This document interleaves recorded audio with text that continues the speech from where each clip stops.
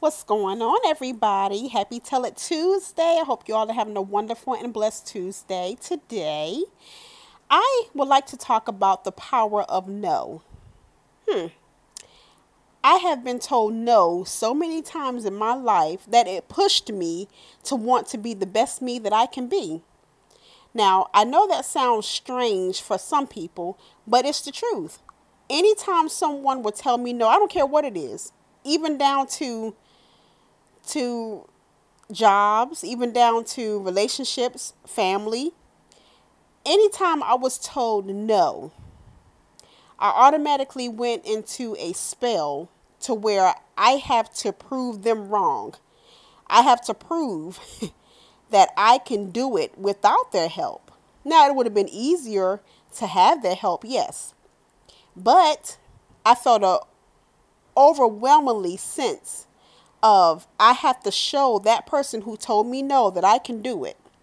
There is something to be said about the word no. There is something to be said about the feelings that you have when someone tells you no. It's very important to know that just because someone tells you no does not mean that it is a no forever. It does not mean that it is no in God's eyes. God sees a different way for you to do it. And he knows that you're strong enough to possibly be able to do it by yourself, or it's another route. So never get bent out of shape about the word no. I used to, until I figured out that actually that's my power. The word no is my power. It gives me my strength. It gives me my muscle to be able to push harder, to be able to do better, and to be able to not feel the need to ask someone, because I found out where my power lies. So don't bent out of shape when someone tells you no. Just because they say no does not mean that God says no. And it does not mean that you won't get to your goal. You won't get to where you need to be in life. Get her. Sorry about that. That's Maddie saying hello.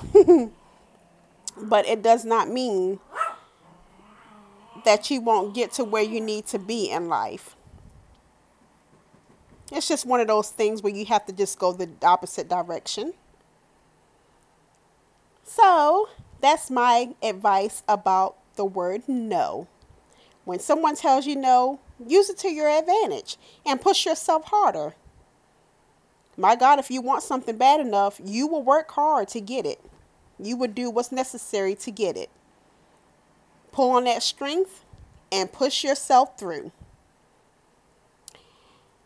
I would like to let you all know about my new book that's releasing on May 14th. I am so excited. I'm so happy to bring you all the drama and all the craziness. Eyes of the Enemy. Second part of my Devious Deception series. The first one is Wolf in Sheep's Clothing. You can find that on my website for free.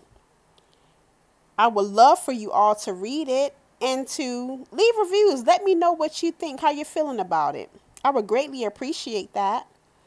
I also would like to invite you to continue to enjoy the quotes that I do. I do a quote every single day on my page on Facebook, the hashtag Her Intuition page. Great inspiration, keeps you going, keeps you motivated.